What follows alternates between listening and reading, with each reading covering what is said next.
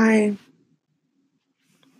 Miss Self Love. I have been listening to your podcast on a string today. And I most recently got to the Oprah podcast about how she said if she didn't get out of this relationship, her life will never be what she was meant to be.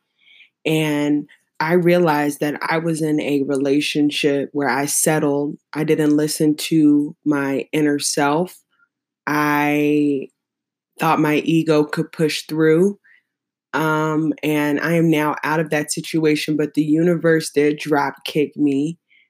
The level of deceit I realized was crazy, but in the end, I really did deceive myself. So I don't have to look more into that.